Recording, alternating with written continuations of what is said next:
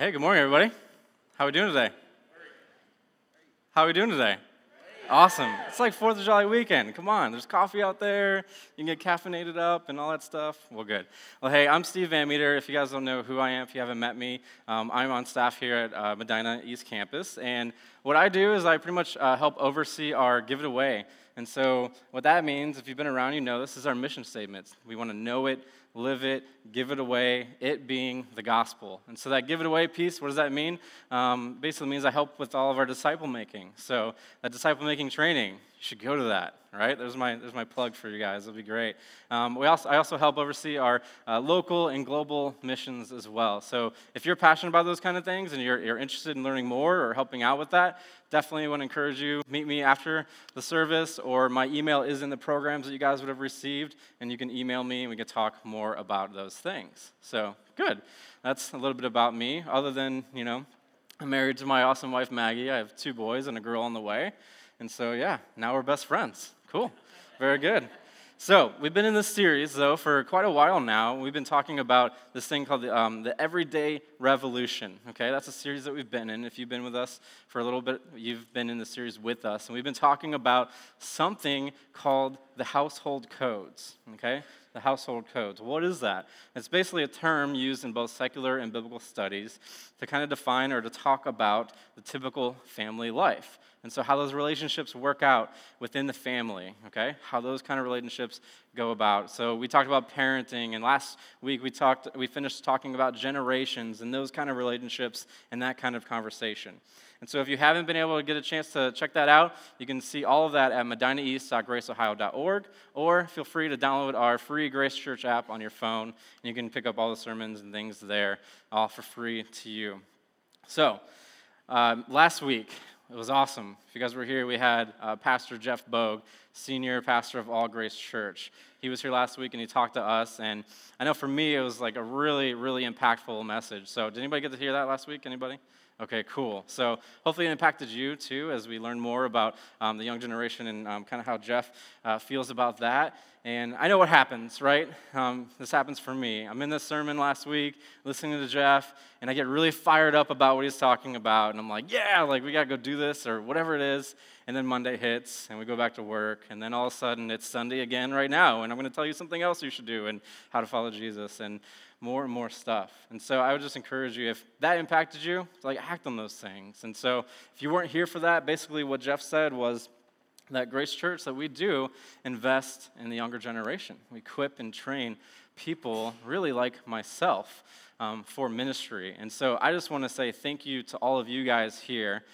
Each and every one of you has either directly or indirectly invested in me and my family. In the efforts here at Grace Church. You guys have bought into that vision and that mission, and so thank you guys for supporting all of that. And, we see the fruit of that kind of stuff. I wouldn't be up here if it wasn't for our leadership and for you guys supporting this kind of mission. So thank you guys. You guys are awesome.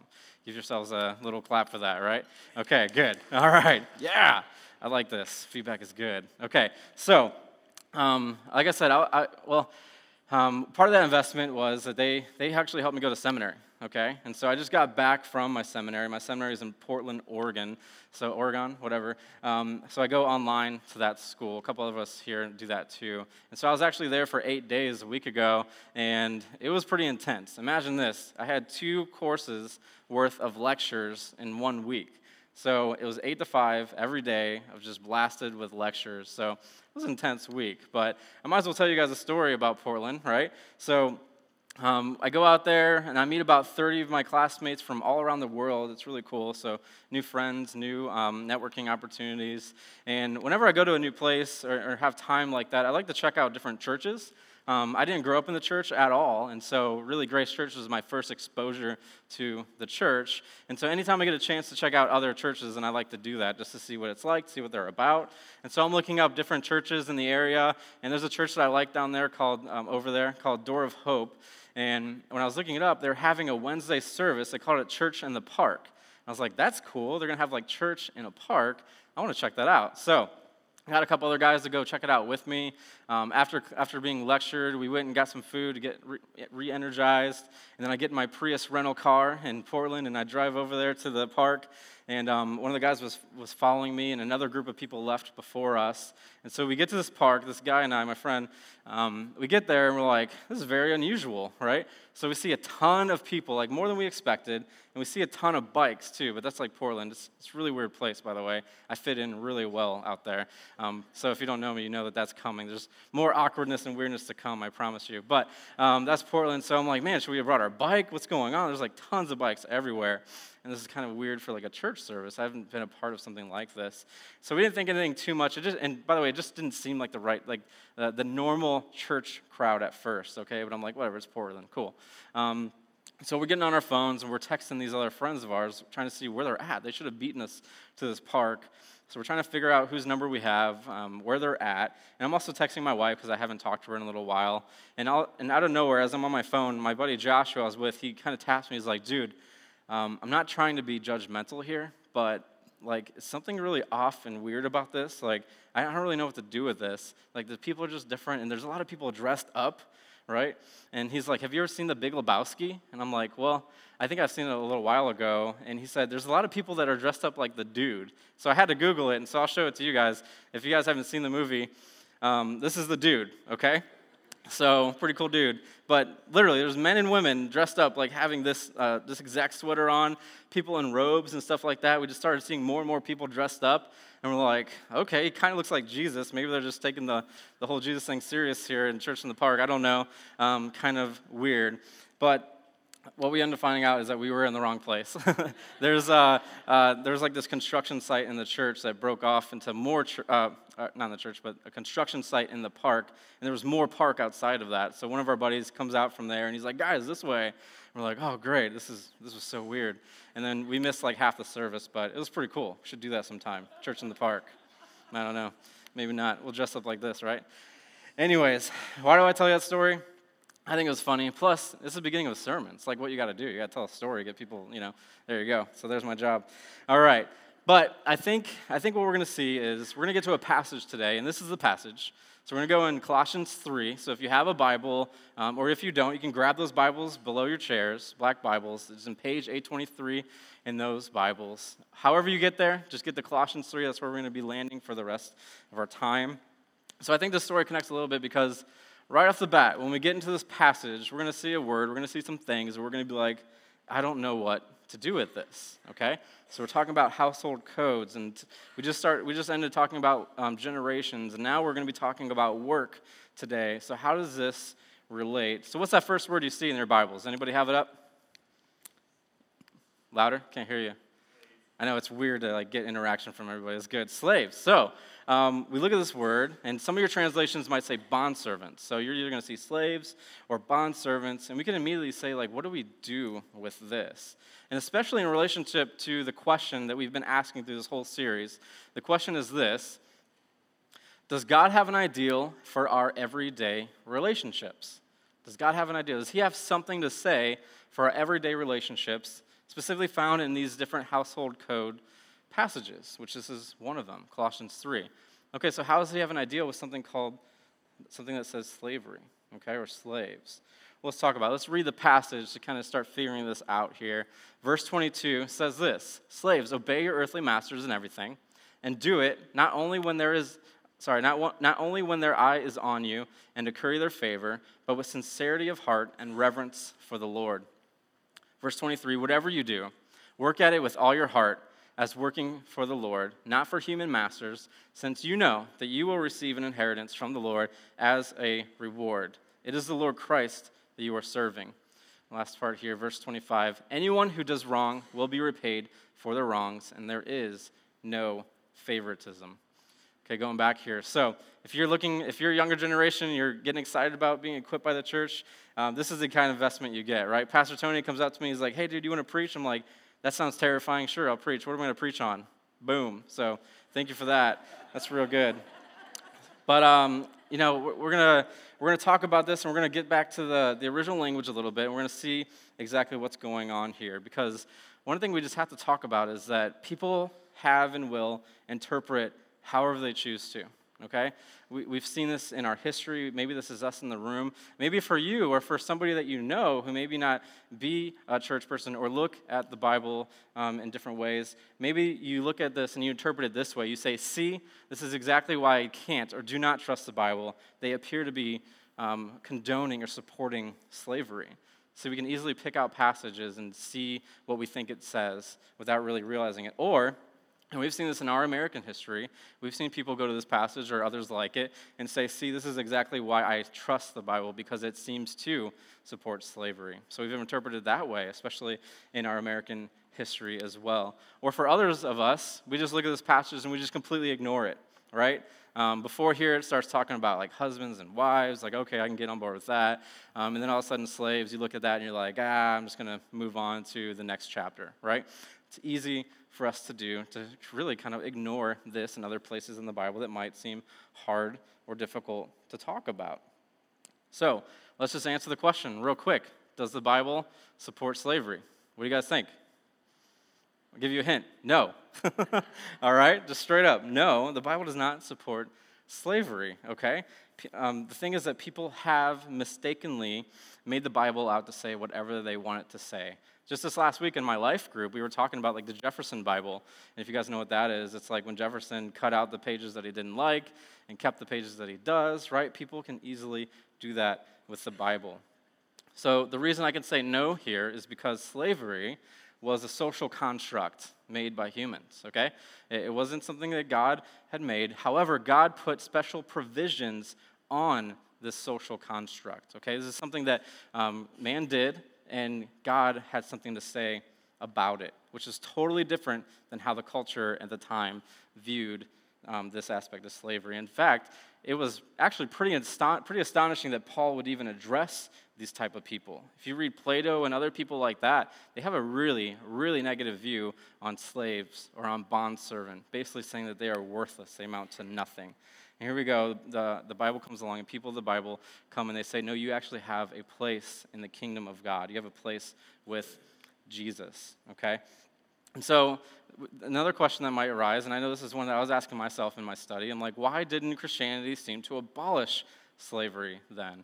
Well, I have a quote for that. This is a commentary that I was reading and studying, and it says this: the church was a tiny minority in a pagan empire whose policies it had no immediate prospect of influencing. Furthermore, the emancipated slave would not necessarily have been the better off for losing his economic status. Okay, so Christianity, these people, there was a small pocket of them at this time, very little influence. And even if they were to have went out to the streets or like social media for us and made a political or a political statement or an uproar in this way, it wouldn't have been necessarily helpful for these guys, okay?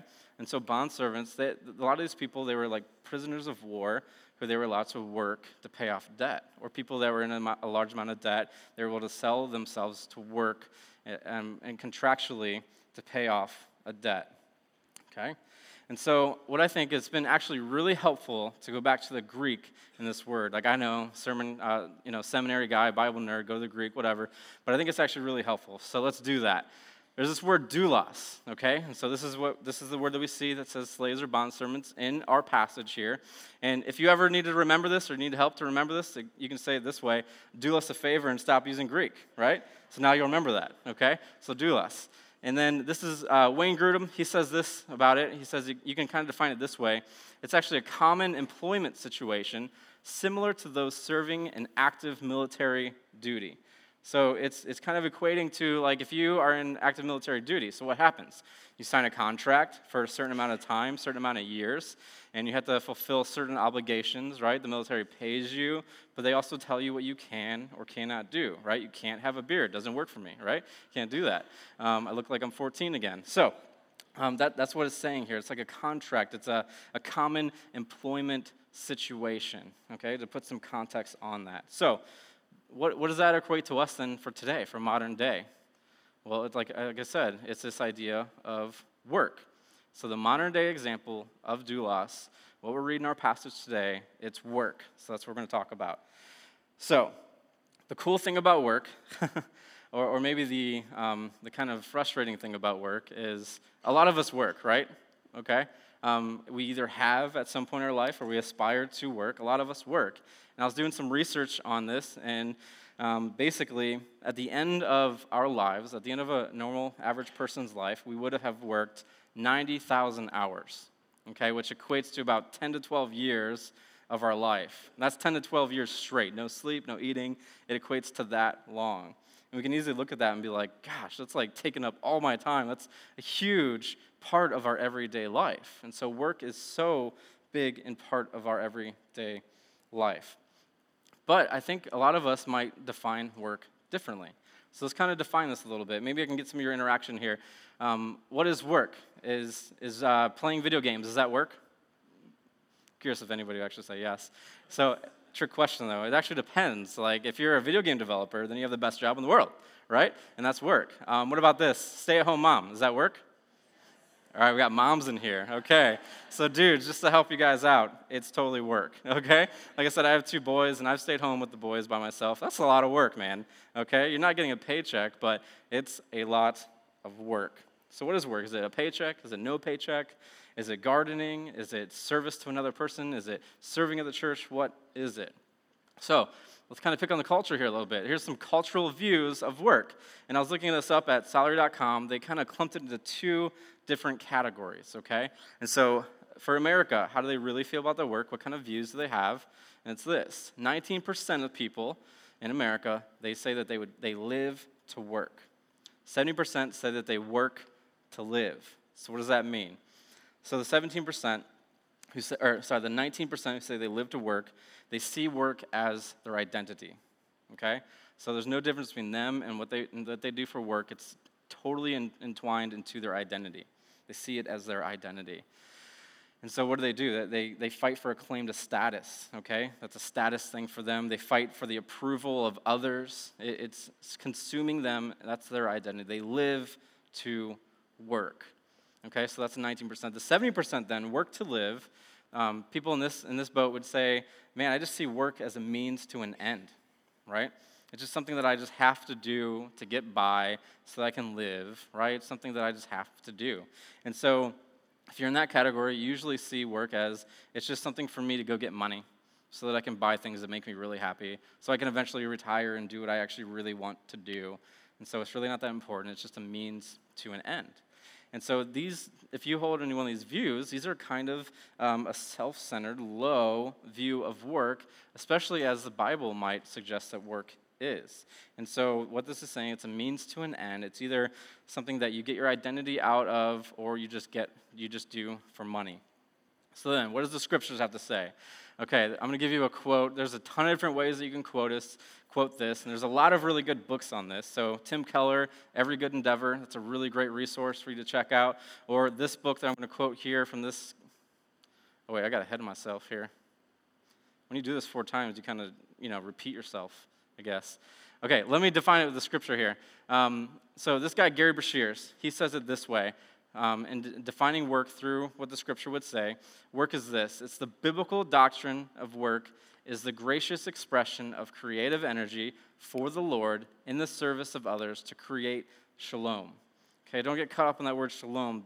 What that really means is it means peace. It means service to others and creating like a well-ordered community. Okay, so is our work creating peace in a well-ordered community, this gracious expression? So in other words, work is not where you get your identity. You work out of your identity in Christ. It's not limited to a paycheck. Instead, it's something you do, something that you're expressing your physical and mental energy and creativity from the Lord that you do in service for Him and for others. Okay, so yeah, it is the stay-at-home mom. It is the software developer. It's when you serve at the church or elsewhere. So let's tweak the question a little bit then with this perspective and say this: does God have an ideal for our work relationships? Absolutely. So let's reread the passage again with that kind of context in mind now, thinking about the worker. So probably everybody in this room, right? So workers, obey your earthly masters or your bosses or your management in everything, and do it not only when their eye is on you and to curry their favor, but with sincerity of heart and reverence for the Lord. Whatever you do, Work at it with all your heart, as if working for the Lord, and not for human masters, not for your bosses or anything like that, since you know that you will receive an inheritance from the Lord as a reward. It is the Lord Christ, after all, that you are serving, and anyone who does wrong will be repaid for their wrongs, and there is no favoritism. Okay, so through this passage, let me give you guys two principles that I've been thinking of as I've been studying this passage and kind of walk through the verse by verse here on what I mean by those things. So the first principle is this: your work is an act of worship, but it is not to be worshipped. Okay, your work is an act of worship, but not to be worshipped. What do I mean by this? This is that book that I got caught up in talking about a little bit ago that I'm talking about now. This book called Garden City. To emphasize the point, he says this. He says, everyone, you guys are a modern-day Adam or Eve. This world is what's left of the garden. So that's Genesis language. That's when God first made us, and he put us in the garden to keep it and those things. And he says, and your job is to take all the raw materials that are spread out in front of you, to work it, take care of it, to rule, to subdue, to wrestle, to fight, to explore, and to take the creation project forward as an act of service and worship to the God who made you. Do we see work that way? Do we see it as an act of worship? Or is it something that we worship? Or is it something that we hate because it's taking 90,000 hours of our life, right? Do we see it that way? I can tell you that I saw it the negative way before. I've seen it as an act of, not an act of worship to God, but in something that I worshiped. So I started working when I was 16. Okay, I had a job when I was 16. I eventually got 2 jobs through high school. When I graduated high school, I ended up getting 3 jobs and going to school full time. So here's how I did it. Tuesdays and Thursdays, I would go to school from 8 a.m. to 9 p.m. so that I can work the rest of the week. And so I'd wake up at 6:30, start landscaping, and then end around 3. And then I was a assistant manager at a grocery store until about 4. From like 3 to 9 p.m. And then from 9 p.m. to 1 a.m., I was a manager of a hookah bar. And if you don't know what a hookah bar is, that's totally fine. If you do, you're a hipster, good for you. But that's what I would do. I would work so much. And my identity was in it, right? That's who I was. And that could easily happen to you or to me. And so I'll tell you what happened about that, right? So how well did that go for me? Well, I ended up failing out of college, right? Too busy, too much to do, too much work to do.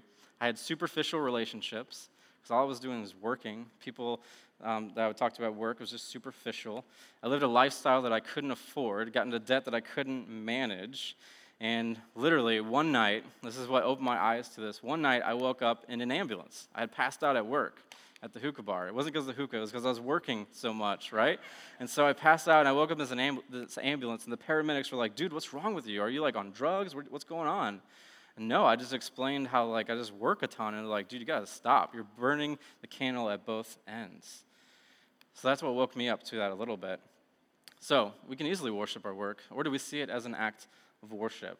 So how does this passage talk about that a little bit? We see these key words here. So workers, right? It says something about obeying your earthly masters and everything. Well, that's interesting. It seems to say that as an act of worship, obeying our boss or our managers or the leaders, the people that God has put before us to lead us, he seems to be saying that that is actually an act of worship, that's good for you to do, for us to obey our masters, to obey our bosses and things like that. Now, some of you here are probably thinking like, yeah, but you don't understand, like my boss is a jerk, right? Or my boss is crude, or they don't get leadership, or whatever it is. And I just got to say, like, hey, Paul's talking to slaves, right? And he's telling that to us, like, hey, this is good.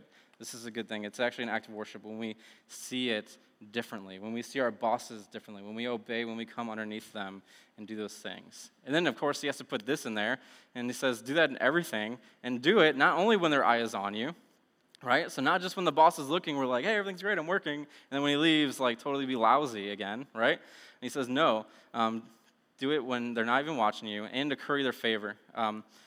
What that means, that you have some of you have different translations, and it says, don't be a people pleaser. Okay, I think that's a good translation. I think that's helpful. So it says, don't be a people pleaser. So the question for us then is, are we trying to please other people, like our coworkers, our management, our bosses, more so than we are trying to please Jesus and work for him and everything that we're doing, right? If so, maybe then our worship has shifted from Jesus to our boss, to the paycheck, to the raise, to whatever it might be in our work and the identity that we're trying to get from it. And so this stuff, I think, is an act of worship because the motivation shifts here. You guys see that? The motivation is different. We don't just set our bar low on these things. We set it high on how Christ and how God has designed work and how it should be. And so it goes further to say that, man, it's supposed to be in sincerity and reverence for the Lord. Do we see that? Do we have that in our workplace? Okay, in verse 23 here, it goes on to say, and whatever you do, work at it with all your heart, right? Work at it with all your heart. So whatever you do it for the Lord, and don't do it for other people. Setting the bar here. And I think that's interesting. He says that whatever you do, so whatever you do for work, stay-at-home mom, software development, whatever it is, do it for Him. I think something we get caught up into is that we compartmentalize our lives, right? It's so easy to do. So I can be one person on the stage here and be totally different at work, right? I guess not for me, this is my work, but you get what I'm saying, right? You can be one person at home and be a totally different person at work. Maybe you have two jobs. You can be one person at that one job, be a totally different person at the other job than you are at home in these other spaces and areas of your life. Are you the same person when you work? Are you following the Lord in the same ways? Here's an example here. Some of you know this. I've worked at Apple for the last several years. I just recently quit, but it was always amazing to me when I would accidentally find out somebody was Christian, right? So how do you accidentally find that out? Well, I'd be in conversation with somebody, and they'll ask what I do, and I talk to them about how I work at a church, this and that. They're like, oh yeah, I'm a Christian. I go to this church. I'm like, I had no idea by the way you worked that you were a Christ follower, right? And so I remember asking one of my buddies about this, and he was like, yeah, I choose not to be like a Christian at work, right? And so he said that, man, if I were to have those same values and be that same way, then I wouldn't be able to get the raise or the respect from other people. And this was his mentality. This was his mindset. He thought that way, okay? And so what happens is you end up ultimately worshiping the apple and not the creator, okay? Pun intended, right? That's what happened in Genesis. And so that's what happens. We get worshipful of our work and make our identity out of that instead of what the Lord has for us. And so it's interesting, on the opposite end, and I'm not trying to boast of myself, but when I did work at Apple, I remember my mind changing this way of seeing work as an act of worship, right? It's really easy when you're working for a company like that, that's a big company, it's really easy to get your identity into there and say like, oh, look at me, I work at Apple, like I'm awesome, right? It's easy to do. It's really easy to do. Instead, I remember God changing my mind on these things, and every day that I go to work at Apple, I'd always pray and say, God, help me understand how I can love you and love other people in and through my work. Help me be excellent for that reason, not for the raise, not for the paycheck, not to people please, not these other things. And what ended up happening was I would have managers come up to me and say, dude, how is it that you're always smiling, that you work really hard, and you actually care for people and take the time to love on people? How are you doing that when you keep having babies and you keep going to school and you work full-time at the church, blah, blah, blah, and it opens up an opportunity for me to share Christ with these people. And so I got that opportunity because of how I viewed my work. It's an awesome thing. So, verse 24 then, it says something really cool here. It says, since you know that you will receive an inheritance from the Lord. Okay, so what are we talking about here? He's talking about salvation a little bit here. And he's saying, man, do you realize that you're going to get some sweet rewards in heaven, right? We don't really know what those rewards are, but we know it's going to be sweet, okay? And not only that, but we have eternal life. We have salvation with the Lord, and it's because we're serving Him. So are we fighting for the rewards that we may or may not get here on this earth in our jobs, more so than working out of a response to the rewards, the inheritance that we get from God already? So how do we know when we're worshiping our work? How do we know when we're worshiping our work? Ask your spouse, right? Ask your kids. Ask your friends. I think that's a pretty good indicator. They might tell you. I know I've seen people, because of their worship of work, their family falls apart because of it. They're not home. They just want to work more and more. And I think that's easy for me. It's easy for me. It might be more of a guy thing, but I'm like, I will always bend back to working, right? When I'm bored or things aren't going right at home, what do I want to do? I just play it off and do more work, right? That's like my stress thing. I just enjoy working. And so that's a good indicator. Are those things taking over your family? Where are your boundaries? Do you have the work-life balance at home? It's really, really important and a good indicator for these things. And furthermore, does anyone at your work even know that you're working for Jesus? Does anybody know that? Or did you have to someone accidentally finds that out? So here's this thing for you. You know your work is an act of worship then when you do it for the glory of God and for the service of others and not for the glory of yourself to serve yourself, right? You know that that's an act of worship when those things line up there. So instead, we go into work every day and we like kind of pray like I said I pray, like, God, how are you changing me and my mind about today? And how can I work as if for you? And how can I serve other people instead of just serving my purposes, my thoughts? All right, that's the first principle. Second principle is this. Maybe. There we go. Okay. Your work should create shalom. There's that word again. Your work should create shalom and not discord. Remember, shalom is just that word that means peace, or even more than that, it means like the service of others to create kind of a well-balanced, a well-ordered community. So does your work create peace for others? Does it create a sense of community in that way, or does it create discord? So a good example about this, let me brag on my wife for a little bit. I think she does an amazing job at doing this. So what's her first job? Her first job is a stay-at-home mom, right? And what does she do there? She works her butt off to try to make it a peaceful environment, right? And it's hard. There's no glory in there. There's no paycheck. There's just dirty butts and more house to clean all the time. And she does this with her mindset as she's doing it for the Lord, right? And she's creating peace in our home and for me and for her to live there and to teach our kids how to be Christ-centered in that way. But she also has a second job, right? She has a secondary job, and what she does is she's a photographer. Some of you guys know that, and you've supported her. Thank you. And I think it's amazing and beautiful what she's able to do in that field of work. She's very passionate about this because she's very passionate about people, right? She's very passionate about families and young children and those types of things. And so what she does, she takes these beautiful pictures. She likes to call it like lifestyle photography, where she'll request to go out with this family to doing what they normally do, like maybe a carnival or a park or something, and just capture those beautiful moments as they're just having fun with each other. And I think it's cool. It creates a sense of community. It shows the family that she loves and cares for them and passionate about them. And it shows everyone else that who this family is. And what she does after she takes those photos, she goes to social media, which we can often use very wrongly, right? And she uses it in such a peaceful way. And she'll write up these awesome things about how she got to know this family and what she loves about this family and what these pictures and these times and these memories mean to them. She's creating peace. She's creating a sense of well-ordered community with her work, and it's beautiful. So what you do at work, what you do for work, and how you work, it actually really matters. It matters to God, and hopefully it matters to you and to me. That's a lot of time, right? 10 to 12 years worth of our life to waste it, right? Or maybe we can use it wisely. So does your work, if you're just thinking about it, think about how you work and what you do for work. Is that creating peace to God and community and peace for others? So verse 25 here says this: anyone who does wrong will be repaid for their wrongs, and there is no favoritism. So that's interesting. So we just got done talking about peace, but does your work create this? Does it create wrongdoing, either out of you, or is your work in itself something that's like wrong, right? Is it creating that? And why did I use this word discord? I like this word for a couple of reasons. Number one, you can define it this way: it's any confused or harsh noise. Or you can say it this way: it's a disagreement between people. So here's another example of this. I had a professor in my undergrad, and he would just rail against this topic and this type of thinking. And so he was really passionate about Christians in the work environment. Okay, he's a Christian himself, a Christian professor, and a while ago him and his family owned an ice cream shop. So they would hire young Christians to come work for them.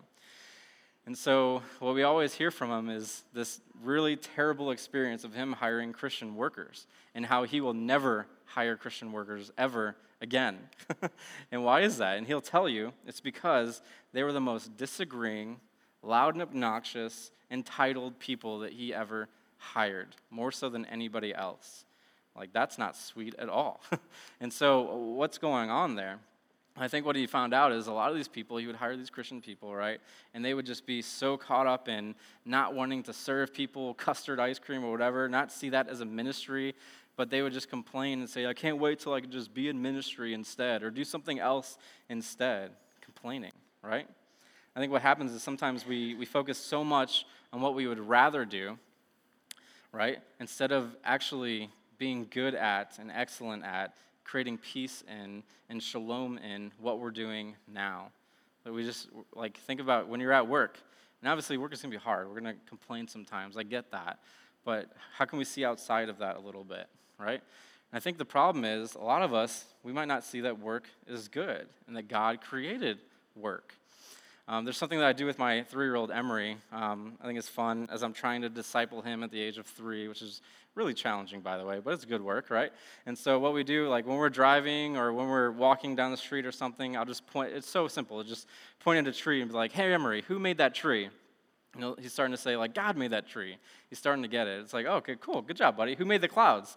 God made the clouds. Nice job, buddy. Who made the stop sign? God made the stop sign. I'm like, no, some dude made the stop sign. So I'll throw a curveball in there sometimes. But why do I say that? Well, let me ask you guys, church, who made work? Anybody? Who made work? God made work. Good job, guys. Nice. Why do I say that? Because a lot of us, if we're honest, when we're at work, we think that Satan made work, and it's awful, right? Taking 10 to 12 hours of my life, or days, 10 to 12 years of my life, and we complain about it and we think of it that way. Well, not to be a bummer, but God made work, and he made it before the fall. So are we going to work in heaven? Probably. So not to bum you guys out, but work is a part of our life, and it might be forever. And so a lot of us see work as a curse, and it's not. However, I will say it is cursed, right? We skip from Genesis 1 to Genesis 3. We see that when the fall happened, when sin entered the realm, God put some things on work and said it's going to be harder for you. So work is cursed. It's going to be harder. And it's going to be a hard thing to do, right? However, how do we see it differently? And we don't want to hear this at all, but this is what verse 25 says. We got to talk about it. Anyone who does wrong will be repaid in their wrongs. So how we obey our masters, right? I guess to translate better, how we obey our bosses when we're lousy at work, when we're doing things that we should not be doing instead of working for the excellence of Christ, when we're doing those things, when our work is harmful, when we're having harmful work relationships at our work, those things matter to God, and we're going to be morally responsible to him. We don't like to hear that, but I think that's what we're getting here. So, how do you know then if you're creating shalom or peace or a sense of community in your work instead of discord? Well, ask yourself, is what you're doing every day something that you or others have to question if it's moral, if it's beneficial to others? We just have to ask ourselves that, because it might be because of the way that you're acting at work, or it might be because of the work or the field that you're in general. So some of us, if we're honest, we'll have to pray. We have to actually pray to God and say, God, can you change? Can you transform my mind in thinking of how I view my work, okay? Or maybe some of us honestly just need to find a new job. Quite honestly, maybe we just need to find a new job. Maybe it's just not the right place, right? And don't hear me saying that everyone needs to quit their job because they work with a bunch of sinners and need to get a job in ministry. That would be awful, right? That's 10 to 12 years. That's a lot of time. We need people showing Christ in their workplace. We need that. And so don't think that I'm saying like, oh, if you hate the people at your work, then you should find a new job, right? That's not true either. I didn't say that in the last message, but someone came up to me like, dude, thanks, man. I've been totally thinking about quitting my job and brewing some beer. And I'm like, well, that might be sweet, but why? You know what I mean? So I don't know. That's between you and the Lord there. But really, is it creating peace or is it creating discord? So that's kind of all I have. I'm going to draw the line there for work, at least. We're going to talk more about work next week. But there's one other thing I want to bring up that's really interesting, kind of coming back around from what we talked about earlier. And this is really weird because the Bible shows another aspect of slavery, okay? And it says this, and another modern-day example is that we can be slaves of Christ. Isn't that weird to say? To be slaves of Christ, or workers of Christ, or servants of Christ. So let me show you a passage to kind of emphasize this point here. Romans 6 says this, "What then? Are we to sin because we are not under the law, but under grace? By no means. Do you not know that if you present yourselves to anyone as obedient slaves, you are slaves of the one whom you obey, either of sin, which leads to death, or of obedience, which leads to righteousness? But thanks be to God that you, who were once slaves of sin, have become obedient from the heart to the standard of teaching to which you were committed, and having been set free from sin, have become slaves of righteousness. So everyone in this room, right, we're all slaves or have been slaves to something, to your worship of work, right? I think that's called workaholism, right? Is that the right word? I know it's sometimes harder to say than Greek for me, but maybe we're slaves to our work. Maybe we're slaves to whatever it is, to the alcohol, to that relationship, to whatever it is you're thinking. You know what that might be.